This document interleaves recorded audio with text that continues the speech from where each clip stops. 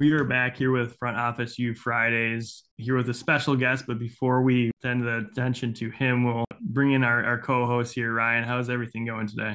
Yeah, doing great, Victor. Super excited for today's Front Office U Friday episode. We have, as you said, an awesome guest, a guy who's got a ton of experience working in and around sports. So super excited to hear from Jeff Morander today, our guest, and yeah, looking forward to getting going. Absolutely, we're excited. Both Ryan and I actually reached out to Jeff over LinkedIn, so as you can tell, networking does work. And to be honest, I heard a lot of great things before talking to Jeff for the first time, so wanted to do that. But let's enter our guest here, Jeff. How's everything going today? Super. Thanks for having me. And it's great catching up. It's been a while. Absolutely. We're excited to have you on the podcast. It's been a long time coming. I know both Ryan and I, since we last spoke, we were in kind of two different positions, and now are continuing to grow our career as well as you're growing your career. So starting from the basics, you're now a big man CEO with ALSD. Can you kind of talk to us about like that organization and kind of what drew you into obviously working for them? Sure. I was very familiar with them because when I worked on the team side with various professional organizations, I used to go to the conference, the LSD conference every year. And so they've carved out a niche where they like to have it the Sunday, Monday, Tuesday after the 4th of July. And so I would schedule my family commitments around that and be able to attend. So when I a year ago, October, when I decided I was going to leave sports after a 35-year career and pivot to something on the periphery, I got a call asking me if I would be interested in being a CEO and part owner of ALSD if this silent majority owner would acquire it. And I said, absolutely, count me in. And I shared a little bit of feedback why I was excited about that. For me, that 35-year career in sports was fantastic. It never felt like a job until the very end during the pandemic. And part of that was because I was commuting back and forth from Arizona to Ottawa. And every time I crossed that Canadian border, I had to do a 14-day quarantine.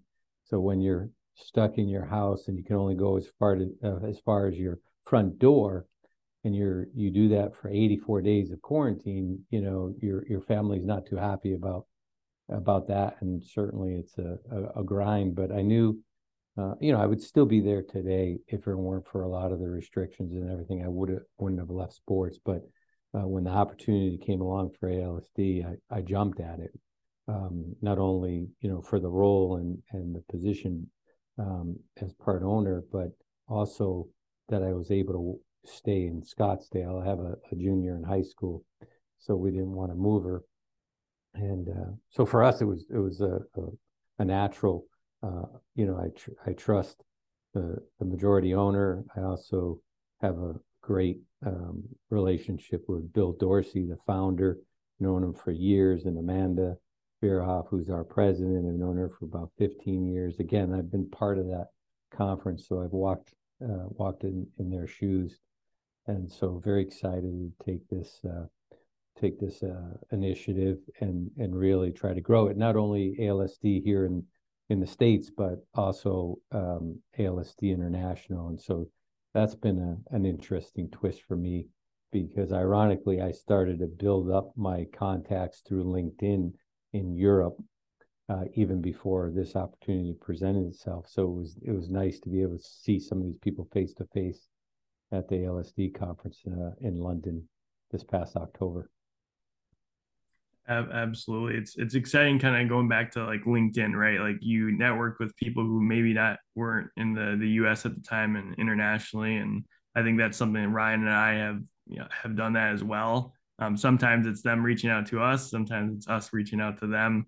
But it goes back to like you went to their conference that they had back when you were working with the sports organizations and doing it each year, which shows you that like you build those connections. Like you never know when an opportunity might arise there. And obviously, 35 plus years of experience and more to it, right? is pretty crazy. I think Ryan and I, we're like entering year 2, so we have a ways until we get there, but it's exciting. What I've always liked about both of you is that you've been open to reaching out or taking that call or answering that email, right? And if you're open to doing that in terms of networking, you just never know. It's a much smaller world than you could imagine, right? Like I never dreamt that I would be meeting a lot of these people that I linked in with years ago, that I would actually meet them face to face at an ALSD international conference. It's just it's a small world. But one of the things that I did when I was at the National Hockey League is so many of the clubs get bombarded by different entities, vendors, if you will.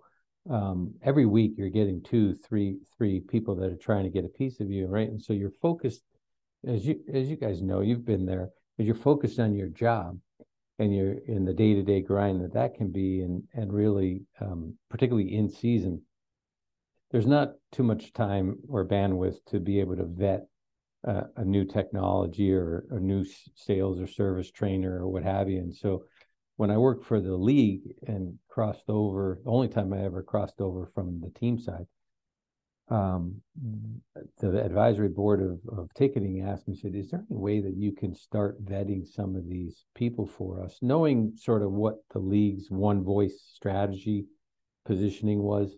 And so I set up about 9 different buckets of vendors or commercial entities, and I started vetting them and seeing if they could help us grow the league and the business, whether it was on the league side or the club side. And so I did that back in 07, 08 season, and I haven't stopped since. So even though I went back to the team side with Arizona Coyotes, I took the time for those calls and for those emails to learn more about what might be able to help us. In some instances, you invest 30 minutes of your time and it didn't go anywhere. But in other instances, it really paid off for us. And I see it here with ALSD. I haven't stopped. I mean, I've been doing it for all those years now. It becomes habitual. I've actually sat with other organizations in the back of the room taking notes of a sales trainer to see if they could help the NHL clubs at the time I was vetting them. And so it didn't matter, who they were training, because, in sports, it's somewhat universal in a lot of the premise, but you got to have that openness to, or the want to be able to do that. And, I still keep in touch with you guys, but I keep in touch with a lot of people, some that are still in colleges or universities. And what's interesting is it doesn't always have to be, a reason a call. Could be, wow, I just read an article of interest and someone will send that to me. And I'm like, that's fascinating because I missed it. You're now I'm trying to read worldwide, not just in North America, right? So, but you gotta want to invest that time, and you want to be open about it. And in the beginning, when I first got into the business, I had to network. A lot of these professional sports teams were much smaller, and the technology wasn't there. We didn't have email when I first started, right? I had one computer for the entire department, but you have to take a chance sometimes. And for me, the first time that I truly networked was to get my role as a manager for Boston University hockey my junior and senior year. And the way I did that was I worked for the Hartford Whalers, now Carolina Hurricanes, but first in-house inside sales staff in the history of the NHL. And so I raised my hand and I'm like, how can I get that job? I saw the owner of the team in the Hartford Civic Center Mall on the second floor waiting pregame for the doors to open. And I knew a little bit about him. Like, I got to go up there and introduce myself. And I did. And ironically, I was wearing a Boston Bruins jersey. So the Battle of New England, right? Here I am wearing a jersey of the opposing team, and I have to go up and talk to him and try to ask him for a job. But he said, "Hey, send me your resume and we'll see what we can do." And I thought, surely it's going to end up in a circular file. No, Howard Baldwin, the owner of then the Hartford Whalers, forwarded that along to the number 2 person in that team, and he called me up and he said, "We'd like to interview you for the first inside sales department in the history of the NHL." Now, it wasn't the first in sports. As I understand it, was St. Louis Cardinals, but I always often look back and say, what if I didn't go up to the second floor to introduce myself and ask them some questions and really seek direction? I was just trying to find, like, how do I do it, right? But that then, once I established myself there during the summer, I was able to then use my contacts at the Hartford Whalers, who had a history of an association with Boston University hockey. Assistant general manager, coach there. We had players that played there, and I was able to use that to then join the men's hockey team my junior and senior year. So you just never know when karma can boomerang for you. Yeah, no doubt about that. Great insight from you on that, Jeff. So often on our show, or, when we have interactions with other people that are early on in their career in sports, they're asking us those questions. How did you kind of find your way, find your route, find your path early on when your network was small? And like you said, a lot of times it's just kind of being persistent, putting yourself in the right spot so that you can be able to interact with the right people or ask the right questions. And you touched on some of your experience that you had while working for the NHL specifically, Jeff. And I know before that time, a lot of your experience had kind of come on in maybe an individual team, kind of level. But what was some of that new perspective that you were able to gain once you were able to work from a lead perspective, where you had a handful of teams that you were able to kind of make an impact on? And I thought it was interesting just now when you mentioned that the league kind of likes to have, one voice, and you're able to have that consistency between organizations. Talk a little bit about some of that perspective that you were able to gain once you were able to get some experience working from, the National Hockey League, level. What a great question, Ryan. It was initially it was a culture shock for me to go from the team side to the league side. But what I found out very quickly was, at the time, there weren't a lot of NHL employees that had come from the team side. So you had your team hat and you had your league hat, and you were able to walk in the shoes of your clients. I mean, for me, I started off at the National Hockey League as a member of NHL club services, and so club consulting and services. And so it was like the equivalent of NBA team, but only much, much smaller. So I would work with the league in New York, say Monday, Friday, and then Tuesday, Wednesday, Thursday, I'd be traveling to one of 8 clubs that I had. And I got to pick 7 out of those 8. And I chose them wisely because I wanted to work with teams that I was familiar with, or markets that I had lived in, or people that I had worked with previously that I knew and trust. So it was a lot easier transition once I got into working with the teams. But you didn't have the day-to-day responsibilities of games, right? Because you're working for the league, you're Switzerland, you're neutral. So you could go to the Islander games or Devils games or the Rangers games, or catch a game when you're visiting one of your clubs. But I didn't cheer. I didn't root for anybody. I didn't, like, it was totally different dynamic. But one of the best things I thought was great about the league is if you raise your hand to volunteer, they were more than willing to accept that help. And it's interesting because when I look back at the Whalers, I volunteered. I was a ticket sales and service and ops guy, and I volunteered to help out with the junior Whalers club because it was fun for me, never realizing that years later I would be put in charge of community relations with just that as the experience.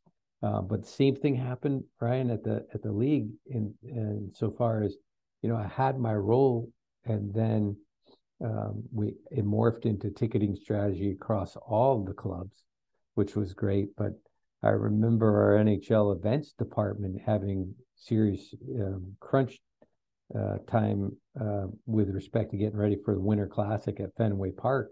And so for weeks leading up to that, I asked my teammates, "Hey, do you guys need any help?"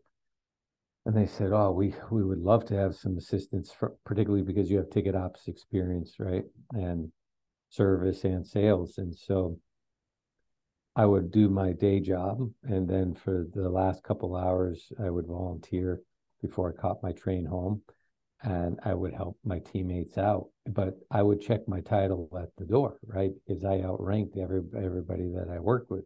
I'd check my title at the door, roll up my sleeves, and help them out. And then in the end, they asked me, "Are you going to be at the game in Boston?" I said, "As a matter of fact, I am. I have a family reunion north of Boston in Andover, and I'm taking both my brothers and my brother-in-law to the game. We're sitting in the right field bleachers, if you will." And I said, "Why do you ask?" And they said, "Because we could use the help at least pregame and maybe even into the first period." I said, "Consider it done. I'll do whatever you need." So I showed up early while they hit all the funds and the fun and games, and showed up early and helped them out. And everything went off without a hitch, and I was able to enjoy the game with my family second to third period.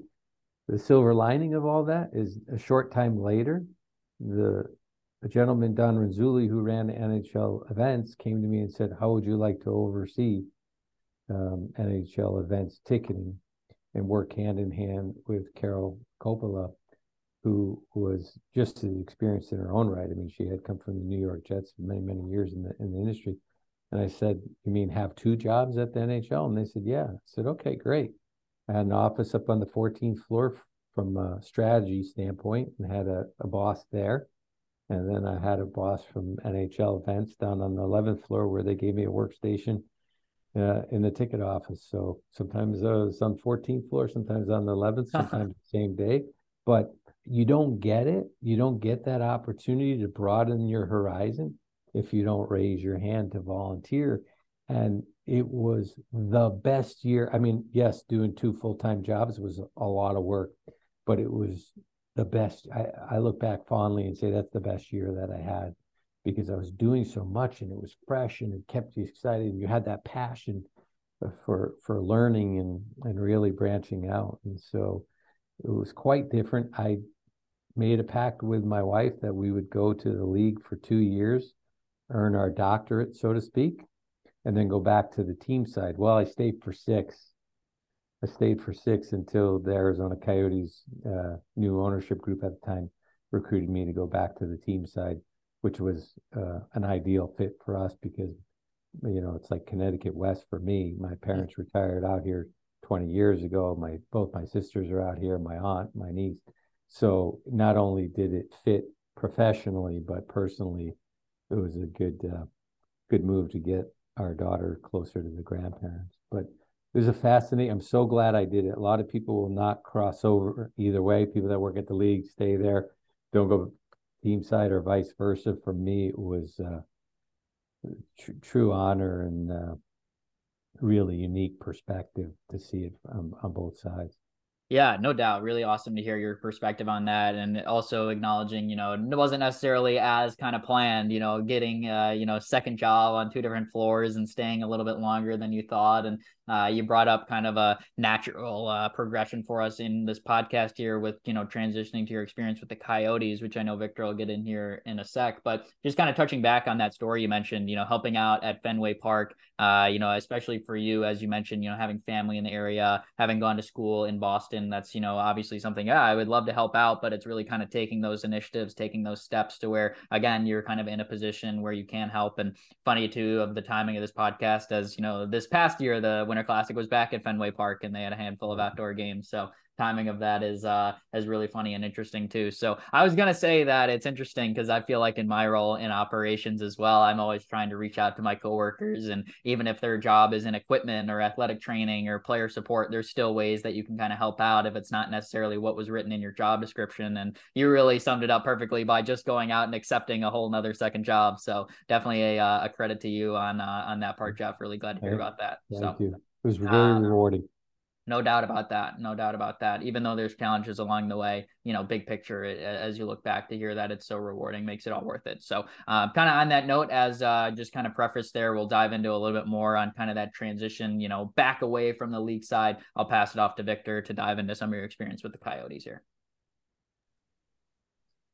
So I think you already kind of know my question, Jeff. I know when we spoke last, I was working with the Iowa Wild, and obviously a lot of those people that were, or at least two of those people that worked there at the time that I was, one was Kyle, who was my boss, and then Dan, who was actually my manager that helped me kind of grow there. You had the pleasure to work with both of them there, and they always told me on how much development of you trying to help them to the best, and like you're saying there, being able to grow their careers as well as help them on that end. What was like, I guess, like obviously the big reason was to kind of be able to be closer to family and everything, but what kind of did you learn during those times, being a kind of a more, you could say, smaller organization when it comes to how much you guys are able to do, and obviously just the role that you played there under the ticket sales and strategy. Well, I had a huge advantage because what I didn't tell you while I was doing those dual roles at the NHL, and because I was working with 30 of the clubs at the time for ticketing strategy, Deputy Commissioner Bill Daly asked me if I wouldn't get more involved with the Coyotes. And so when the NHL had the Coyotes through bankruptcy for four seasons, I was the responsible person to be boots on the ground. So often I'd work a week in New York and then a week in Arizona, a week in New York, a week in Arizona, and you wouldn't know where I was because, mobile phone and a laptop, and other than maybe the weather, that it was a tip off, but you wouldn't know where it was. So I knew that organization inside out because I was going back and forth and dealing with them not only on a ticket sales standpoint, but corporate sponsorship, marketing, a little CR. And I knew all the team members there. So for me, it was an easy transition to go back to the team. I just had to get used to the new ownership group. And what was interesting is they wanted me out there for the first week of the season while I was still working at the NHL. So I asked if I could take my vacation to be out there so we could kick the season off together as a group and leadership team. So I took my vacation. Then I went back to the league for about 2.5, 3 weeks to serve my notice, if you will, and then transition back to the Coyotes. But wouldn't you know it, I come back, and the first official game that, I saw the commissioner and deputy commissioner on opening night, they happened to be there. So I was able to talk to them about leaving, formally talk to them about leaving while we're in the suite. But when I got back, we were playing Detroit, and wouldn't you know it, Mike Smith hits the open net with a fraction of a second left to score a goal on my first game back. So you're higher than high. But then Halloween rolls around, October 31st, and we have 7,401 in attendance for that game. And I know that because I used to sit at the top of my computer as a never again. And so don't you know, the next business day, have a talk with the new ownership group, and they're not happy. 7,401. And I said, this is never going to happen again. And I said, you're right. You know why? Because we're never going to play a game on Halloween ever again. And I want to be involved in the submission of dates with hockey and the building so that we never end up playing on Halloween again. It's a bad date. To my knowledge, I don't think they've ever played on Halloween. In fact, I've never in any other subsequent stop played on Halloween again because it was that catastrophic for us.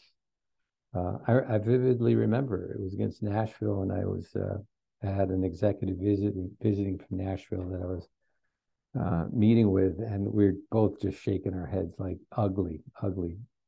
But I'm a butts and seats guy, and sales, service, strategy, ops, and I knew we could recruit the team, and put a high priority on professional development. So, recruiting, training, onboarding training. So you mentioned Kyle, you mentioned Dan. I mean, we were very blessed to be able to attract some serious talent to the Coyotes and develop them over the years and retain them, which was a big challenge, as you know, in this industry, and retain them for 3, 4, 5 years. And each incremental year, you're much wiser and you work harder and smarter and you feel more comfortable. And so I felt blessed, not only with the leadership team, but the depth of the ticket sales service ops department and even other business units. Like, I didn't oversee premium, but they sat right outside my doors. Of course, I'm going to interface with them and exchange ideas and help wherever I can, right?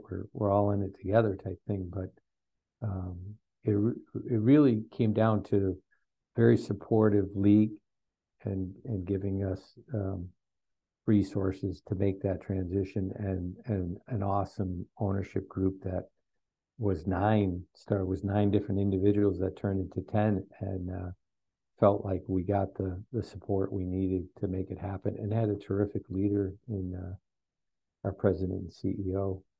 So that helps set the tone too. It's crazy you say the Mike Smith thing, because I remember watching that game too, and when he did that, and I mean he's still playing to this day. Granted, he's been kind of injured for the most part, but I mean he still played last season on the Edmonton Oilers as goalie, and he was doing pretty darn well for a guy I think is now past 40 years. So I think he's gonna have still a longer career ahead of him. Victor, this is the first time, remember, this is the first time that I cheered in 6 years, right? It was prohibited so, or expected not to cheer. And so when I came out of my boots, because I hadn't seen a live goalie goal before, score a goal before, but it was great, because that was a moment, high moment, low moment shortly thereafter. But, once we got on track, it was a terrific run. And again, we went through 2 other ownership changes in the time that I was there, which is never easy. But it was, it was great, because I was also able to have good work-life balance. And, I think we probably talked about this way back when, when I was single, I could make any decision I wanted, right? Pack up the car, drive to Georgia. I'd never step foot in Georgia and go to work for a hockey team in Atlanta, right? Like, when you get engaged, it's a joint or married, it's a joint decision. And then when you have children, it's a family decision. And so that maturation or that process, evolution, your dynamic changes a little bit, where maybe you're less flexible in terms of relocating or working so many hours where you can't get at least some balance. But I did like having a lot of family here, still here in Scottsdale, but I like having a lot of family here, because that helped me make that transition and dive back in on the team side, and then build it. And so I'm pleased to have done that. It was great. I actually followed the president CEO to Ottawa with the Senators, and inherited a fantastic team there, not only of talent but people. The city was beautiful. The people embraced me, professionally, personally. Actually, talk about a small world. I'm going to Mexico for a wedding next week of my flatmates from Ottawa. That we lived in the same townhome, but you got to be open to that kind of stuff. You got to want to do that, right? So again, I probably would have never left Ottawa if it wasn't for the pandemic and the restrictions and what have you. But I don't miss it. After better than 3 decades, I don't miss it, because I'm on the periphery, and still talk, to the Buccaneers, the Blackhawks, like all these people that I know. I still keep in touch with them. I still see them at the conference. So it's been a good transition.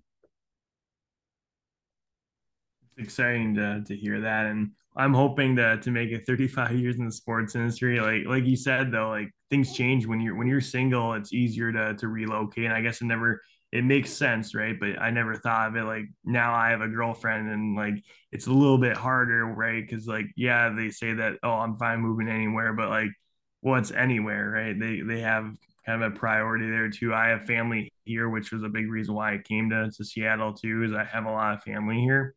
But like you're now like the next decision I make is, really not just my decisions, my girlfriend and I's decision to make. And I think you bring up a good point too with family. It's even harder. And then with the pandemic, I mean, gosh, I think that was like the hardest time for Ryan and I. We were in school trying to get experience and, primarily they couldn't do it because there wasn't events going on. There wasn't really experiences going on. So we had to kind of brainstorm. And I mean, at that time, that's when we kind of brainstormed this podcast to try to, find ways to put our name out there. And having awesome guests like yourself there is very, very helpful. I'm kind of curious when it comes to, all the teams that you work for, obviously we're kind of ticket sales side. Was there any like ticket package that you were able to make for maybe the fans of some sort of like where you're like, wow, this was a really good idea, and that maybe even is still being used to this day? Yeah, two products. One, what people will call as flex packs or coupon books or what have you. Used those in 1991 in Atlanta with the Atlanta Knights, which is the farm team of the Tampa Bay Lightning at the time. And one of our owners was also a top regional person for Ringling Brothers. And so he loved the concept because they used something similar for their events. And so that was great because it was sort of a ticket plan for every fan. There was ultimate flexibility. So yes, you had the full seasons and the half seasons and the mini packs, but this was like a micro pack. Like this was a very flexible. You want to redeem all 10 for one game, go ahead and do it. You want to redeem 2 for 5 games. So I was really pleased with that. And we actually used that years later on the major league level at other markets too, because it was that popular. And then the other one was with the Tampa Bay Lightning when we were playing out of what is now Tropicana Field, but then called the Thunderdome in St. Petersburg. And so, I joined the Lightning at the end of their inaugural season where they're playing in the fairgrounds with 10,000 seats tops in what was a converted cattle barn, if you will. And they put it, I think some of the high school rinks had better setups than the Lightning did the first year, but immediately at the end of that year, they started working with the Thunderdome to go over to St. Petersburg, which was 28,000 plus seats, more than that, but 28,000 where you could actually get a glimpse of the rink from within what is now a baseball field. But we introduced and coined a ticket called the atmospheric ticket. And the atmospheric ticket was that you could get into the very first playoff game and playoff games ever in the history of the Lightning against the Philadelphia Flyers.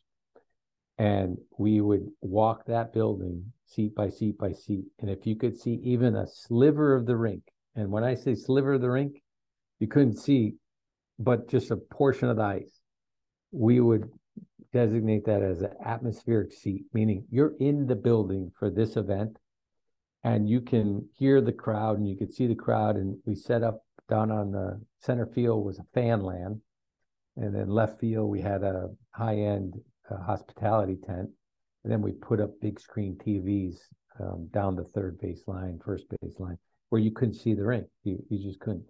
But we were able to blow that out where non-hockey fans said, hey, for $5, I'm coming out and getting a ticket. And we had 28,183 for the Flyers, first Flyers game. And for the first time in my career, when I was down on the rink level, I got chills because when I saw this crowd. And outside of these special event games, like Heritage Classic, Winter Classic, stuff like that, in the stadiums, Tampa Bay Lightning have all the top crowds because no one had the capacity to, yes, Chicago's over 20,000 and Montreal's over 20,000. Tampa was high 19, 20. But no one could touch those capacities. I mean, we'd have 23,000 at a Lightning game, and people would be like disappointed, And I'm like, 23,000. They're building a new arena in Manchester, England, at 23,000 capacity called Co-op Live, and they have musicians like Harry Styles and as consultants and stuff. This is being built primarily for music and other events. Like 80% of the events will not be sports, but their capacity is going to be 23,000. That'll be the largest arena in Europe, right? We'd have 23,000. People would be disappointed. And the other product at the Lightning I thought that was unique is at the time we had $99 season tickets. So you could see Mario Lemieux or Wayne Gretzky for $2.41. So you buy a whole season ticket for $99. Now, mind you, it was in general admission, so you didn't have a reserve seat, but it worked. So those are some unique products that I think changed how we looked at things, more global, expand the product line. Again, a ticket plan for every fan type thing. Does that answer your question? I don't know if that's what you're looking for. Yeah, it answers. I was just curious because I know when I was with the Wild, there was a lot of things that we kind of tried to brainstorm. And I'll be honest, I don't think I've heard any of those besides the flexibility, doing those flex tickets. I think that's huge for fans. I mean, for us here, heck, we have our new thing is a return ticket credit program where people can return tickets. They can use it for renewals for next season, which is a change here. And it just gives people that flexibility. Like you said, like we want them to buy into the full season, right? There's more perks and everything. But also we want to make sure that they're going to be here for a long run. So what can we do as an organization to do that? And I think, you gave some great examples of what you were able to do to get butts and seats at that time too. I think subscriptions are another one, right? They never existed in professional sports, but we always say do your R&D, right? Research and development, but it's really rip off and duplicate. It's that came from Edmonton, right? The Oilers R&D, do your R&D, because subscriptions didn't come from sports; it came from other examples. I mean, even marketing campaigns like Tampa Bay Lightning's. You guys maybe never even heard of it, but when I was there, they had a simple slogan: "Kick Ice." Well, Kick Ice was generated, from my knowledge, from a commercial. Volkswagen had a commercial where they're going around the corner and it's like, kick a little asphalt. And somebody at the agency is like, kick a little asphalt, kick ice, kick, rough, tough, right? And it stuck. Next thing you know, there's bumper stickers and, you're on Clearwater Beach, schlepping tickets and branding merchandise and what have you. But like, it's all R&D, right? Because you're looking at other things that may fit into that one voice, if you will, right?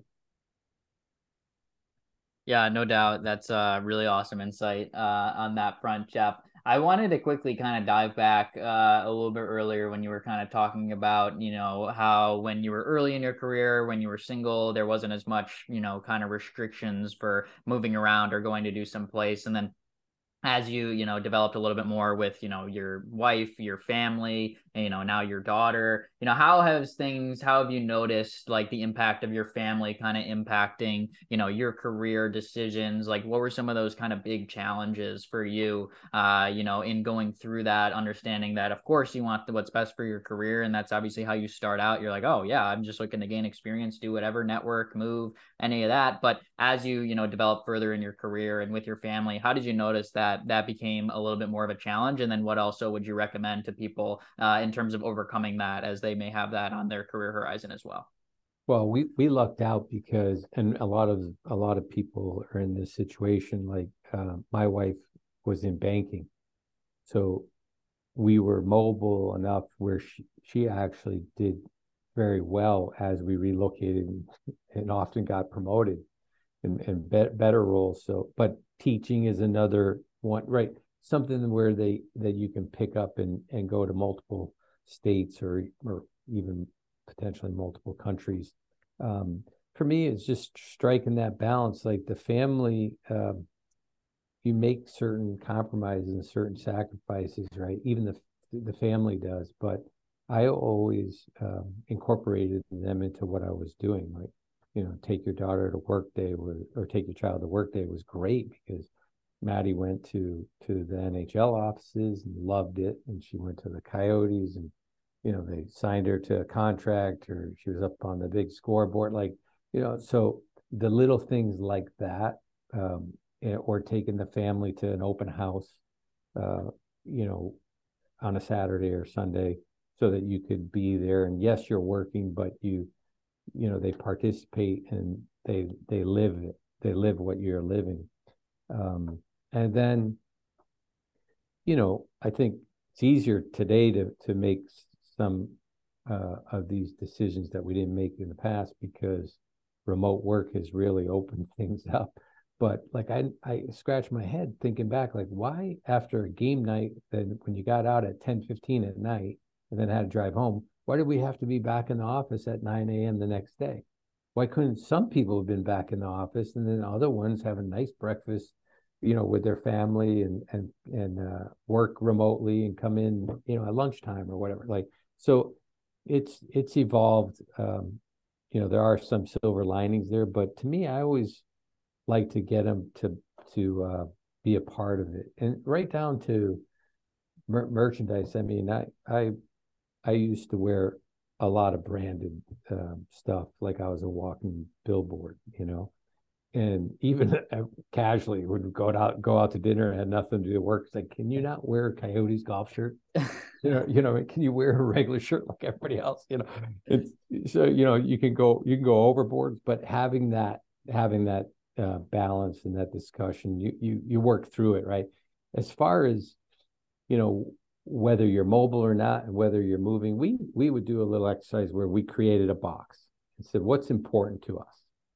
And then as we were recruited or had an opportunity to evaluate, if it hit in the box, we would take it.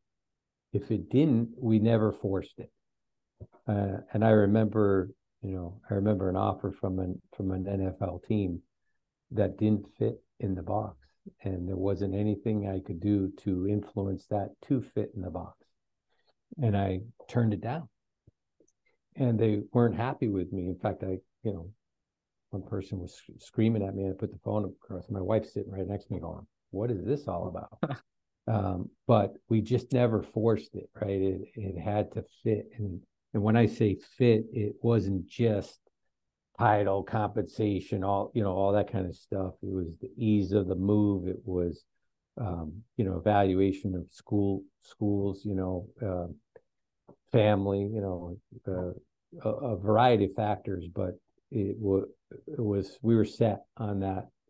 And I was fortunate enough to have a great mentor right out of the chute, the late William E. Barnes, with the Whalers. And that guy taught me so much at 22 years of age, that I still use today and still do it. And so I'm fortunate. I caught a break very, very early in my professional life and was able to not look back. But you sometimes you wonder, what if I didn't get that start?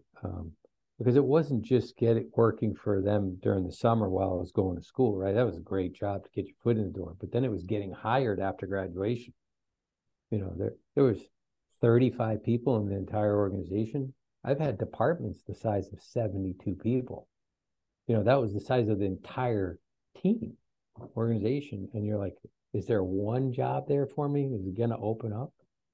And, timing's everything, as they say, right? I was being forced by my parents to look at other opportunities. And I needed to find a full-time job by September 1st. So I'm interviewing with banks, investment firms, right? Companies I didn't even have, my heart wasn't in it. I didn't want to work for them. And on August 15th, on a Friday, my boss says, "Can I see you in my office?" Friday afternoon. I'm like, what is this all about? I've never been called in his office. Go in his office, he closes the door. I'm like, this can't be good. And he said, "I just resigned my position and I'm recommending you for the job." And my knees are knocking underneath the table. I'm your guy. I'm ready for the challenge. Right? I'm like, wow. Yeah. 2 weeks later, I'm not working there because my hands being forced by my family to say, "Get a job. We paid all this money for you to go to Boston University. You got to find a job." 2 weeks later. The sad thing about this, my gain, someone else's loss, because there was a gentleman by the name of Fran that worked with me who left the Whalers on August 1st, and by far the most qualified person to take over that department. He left on August 1st and went to an investment firm. And when he found out that that opening occurred, he put his name in the hat and they said, "We are looking at internal candidates first."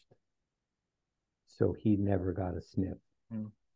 And I look back at that saying, it was just a lucky break, right? Because I could have been him 2 weeks later.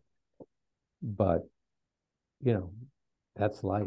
Woulda, coulda, shoulda, how do you know? How do you ever know, right? And I'm convinced, you go to work for an organization on paper, looks right.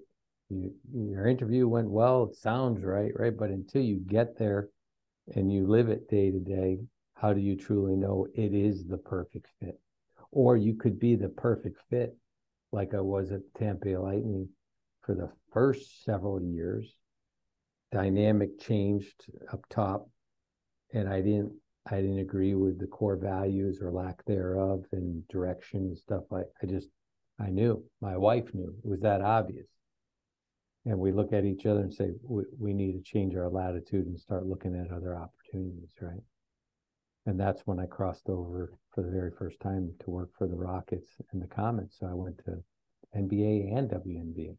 And I got to tell you, that goes as a top three moment of my career, not because we had Barkley, Olajuwon, Drexler. It was because we won the inaugural championship of the WNBA with Cynthia Cooper and Tina Thompson and the late Kim Peratt. Cheryl Swoops was on that team, but she wasn't playing because she was on maternity leave. Mm-hmm. So, they won 4 straight championships. I was there for the first 2 years and then moved to Chicago. But, that was a blast for me. We had an arena football team, too. That was a first for me. But, it was a burnout job. But, at the time, my wife was working for a bank and we didn't have any children. So it was, let's grab as much experience as you can. You guys will look back in a few years and say, Jeff was right. I'm going through the same evolution. Yep. You're just previewing what's coming up for us. No, but sky's the limit for you guys. You're doing way more at an earlier stage than I ever did or could, right? We just didn't have the technology or the opportunities, No doubt. Yeah, I think it's also important talking about making the right decision, right fit. I think, with where I was in my early career, you got to understand kind of where you want to see yourself. And like you said, it's all right to have an organization maybe not think what you think, but you have to also look at yourself and believe that, hey, am I going to be truly happy here? If I'm not, you don't want to hurt the organization. The organization obviously doesn't want to do anything towards you. And I always say there's an organization for everyone. If that means one organization, they can change based off leadership. And for me, did I see myself working in soccer? Probably not. But like you said, an opportunity comes up and you either can take it or you don't take it. And then you might be kicking yourself for the next couple months trying to get another opportunity. And with the sports industry, it's so competitive. We have a co-host here who has been trying to get a position for quite some time here. And so we understand how tough it is. And, just with the feedback that we've gotten through our conversations with you, Jeff, it's important to to bring out the networking part. So my last question here until we go to Flash Fridays is, with those networking opportunities, people always say as long as you get that first position and you network, you won't ever have to apply for a job again. Is that true? And then, for you with networking, was that kind of where you got most of your opportunities when it came to other teams or even leagues? Absolutely. I always try to come away with a strong reference like my boss or someone on that level, but then also to have the relationships with my coworkers, because I some of the coworkers that I worked with in 1984, 85, 86 worked with me in 2001 at the Chicago Bears. Like, think about that. Like, I worked in multiple cities in multiple sports with some of the same people because there was a trust and we liked each other and worked well and clicked and stuff, complete each other's sentences at some points, right? So I always try to develop, someone that could help me get to the next place, but that, like, mentor, if you will, or semi mentor.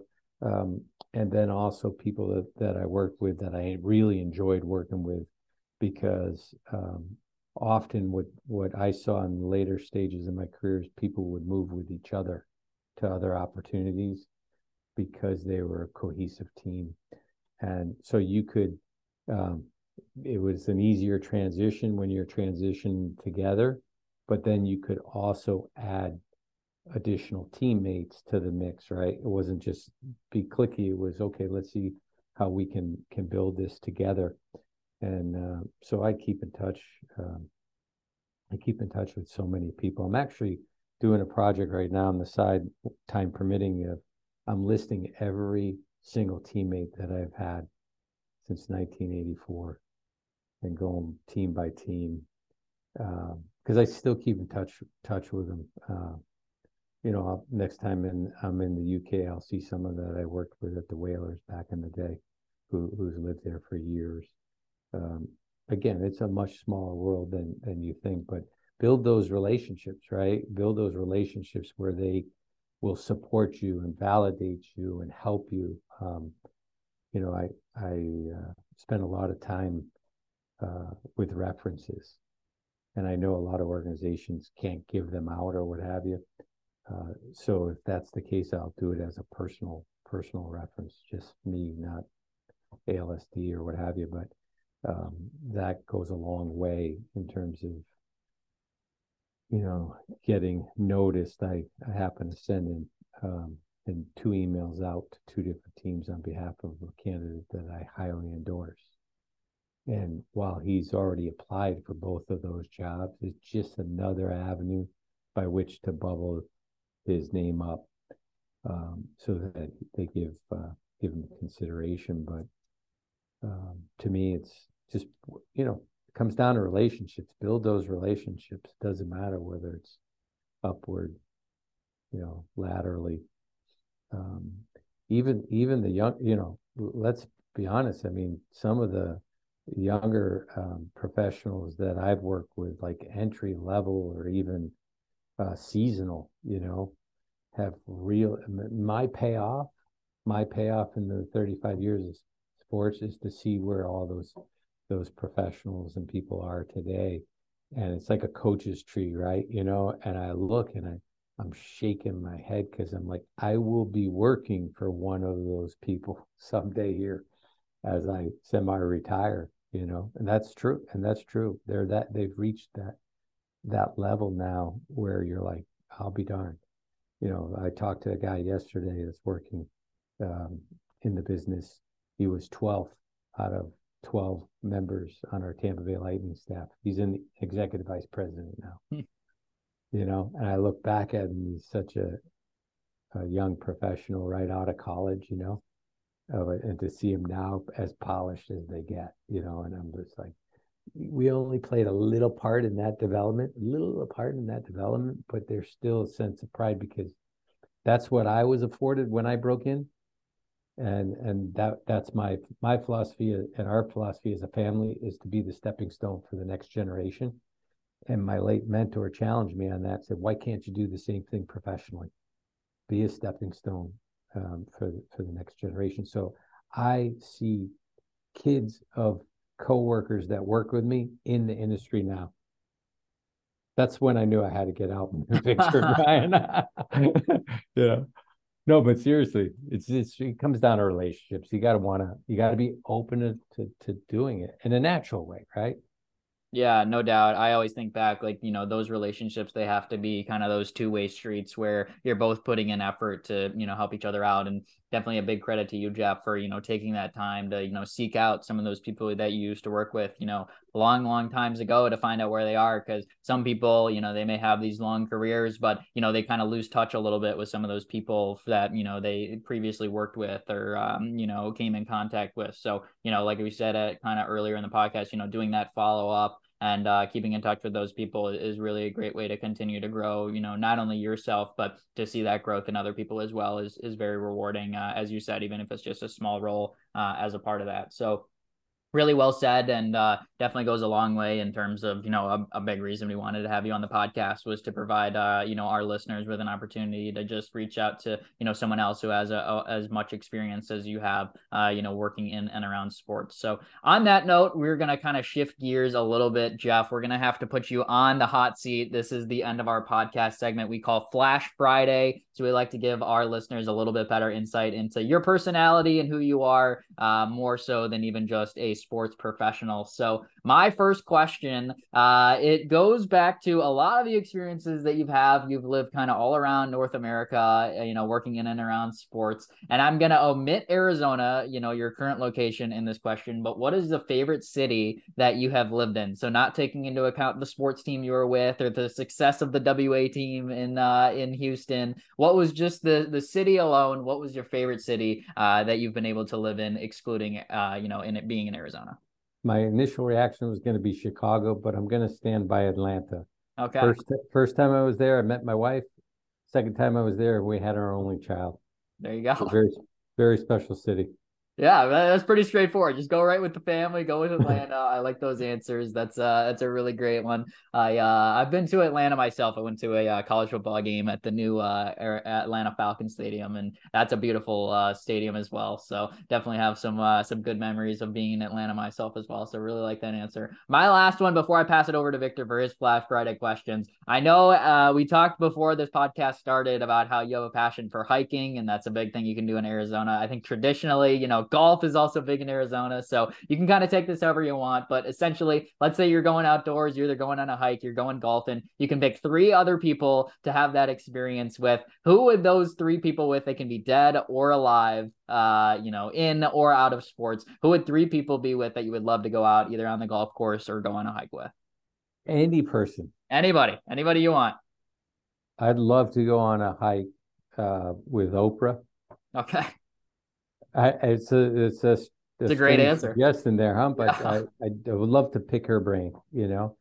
I would say the late Gordie Howe, because I really enjoyed many times with him, but would love to talk to him again.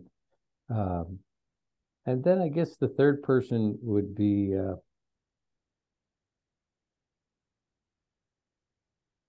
my grandfather, my late grandfather. Awesome. I lost him when I was a high school senior. That would be great. Love that group. You'd get a diverse group without a doubt in that one. I don't know how far hike we would go with that with that crew, but it'd be a good time. I'd stretch it out as long as I could. Yeah, no doubt. And you want to stay on Gordie Howe's good side because you don't want to get him out of hand where he's starting throwing punches on you, trying to get a Gordie Howe hat trick somehow on the hiking streets. Believe me, he put me to shame when I first started working with him at the Whalers, and he was in his 50s and he was as strong as an ox. Oh yeah, no doubt about that. All right, love that response, Victor. I'll pass it off to you. Yeah, my first question is, I mean, we're all hockey guys here. We're all, past halfway through the NHL season right now. What team do you think is gonna win it all? And then what team do you think is a sleeper team that may just be on the horizon of barely making the playoffs, but going for a deep run? Oh, wow. You're really putting me on the spot here, huh? Carolina's caught my attention. very much so. And then, and I don't know that I wouldn't qualify them as a sleeper because they're up top 2 or 3, right? I'm a Bruins fan, so they've totally shocked me this year. I did not expect this kind of run because of the injuries that they had coming into the season and some missing pieces that they signed late.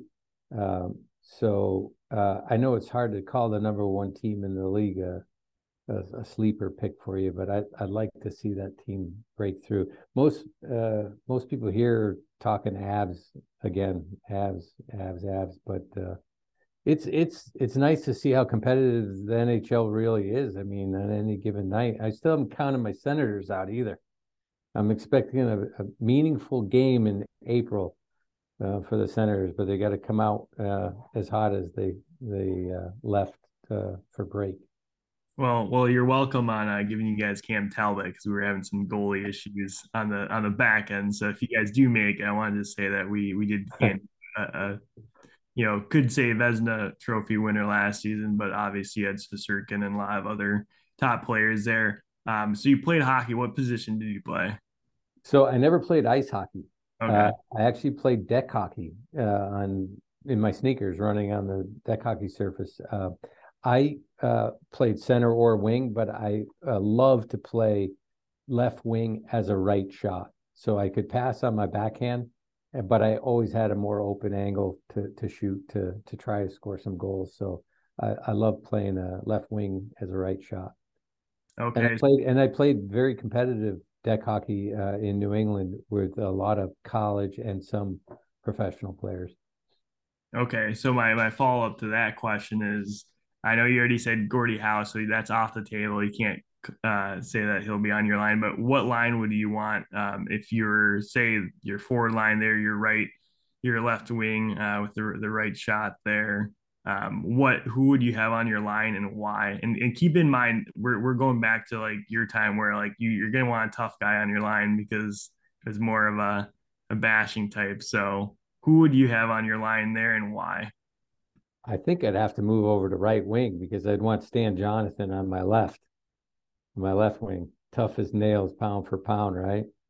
I actually really admired Ron Francis as one of the top two-way. I think you could argue he's one of the top two-way centers, maybe with Mark Messier. But he's classy guy. But if we're talking fantasy, I'd move back to right defense because I want to play with the best, my favorite player of all time, Ray Bourque. So I'd give up the wing position to move back and be a turnstile. Just watch him work his magic, you know. Look at that, continuing to show it, and help him be able to be on your line. You said I'll step one back and I'll play the defensive part and try to shut down the other team. I've got to meet Bobby Orr, got to meet Ray Bourque, Cam Neely's tough. I'm more of a Bruins guy, so I would lean on the Rick Middletons and Barry Petersons and those kind of players. But Ray Bourque was something else. I started following him in 79, 80 and never stopped. And actually have his number 7 jersey from that 7 from the gift shop, but authentic number 7 jersey. A lot of people don't even know Ray Bourque wore number 7 before he gave it up when Phil Esposito's number was retired and took 77. So that's I'm dating myself a little bit. I was gonna say Ryan and I weren't quite ready to team be kind of seeing the world. So I'm glad that you're kind of giving us some background of the good old days, you could say it, when Ryan and I were still kind of trying to figure out if we're gonna be making it to the world here. So it's cool and you guys have seen a whole different generation of players that are bigger, faster, and strong. I mean, it's hard to compare, right? When you look back through the decades, it's hard to compare players of different eras because they're fantastic. I mean, I marvel at the game today versus where it was. Spent a lot of time on YouTube watching old videos of different games, and you're just scratching. Some of them weren't even wearing helmets back then. Yeah. Go figure.